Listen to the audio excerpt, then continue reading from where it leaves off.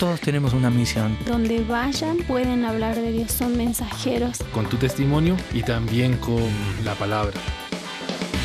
Corrientes Misioneras, la misión de Dios para hoy. A lo largo de la historia, el pueblo de Dios ha utilizado diferentes formas de dar a conocer a Cristo y su plan de salvación al mundo según la guía del Espíritu Santo. Escuchemos una explicación del Dr. Robert Galligan. Dios permanece siendo el mismo, hermoso, infinito en su carácter.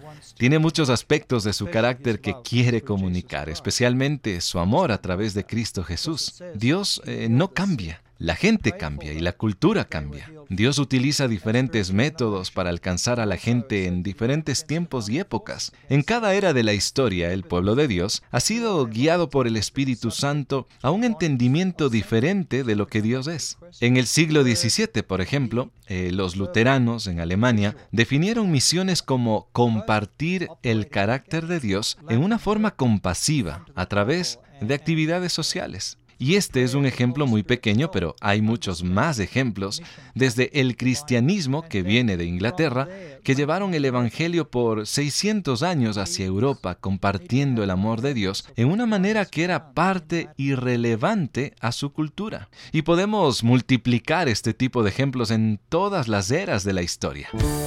En la historia, el Espíritu Santo ha hecho que se levanten los líderes de Dios para expresar su amor y carácter a la gente que no conoce a Cristo, utilizando diferentes métodos y diferentes caminos. El Espíritu Santo actúa de la misma manera hoy. Corrientes Misioneras, una producción de Corrientes, Centro de Entrenamiento Misionero asociado a HCJB.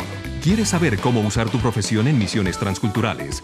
Visita corrientesmisioneras.org.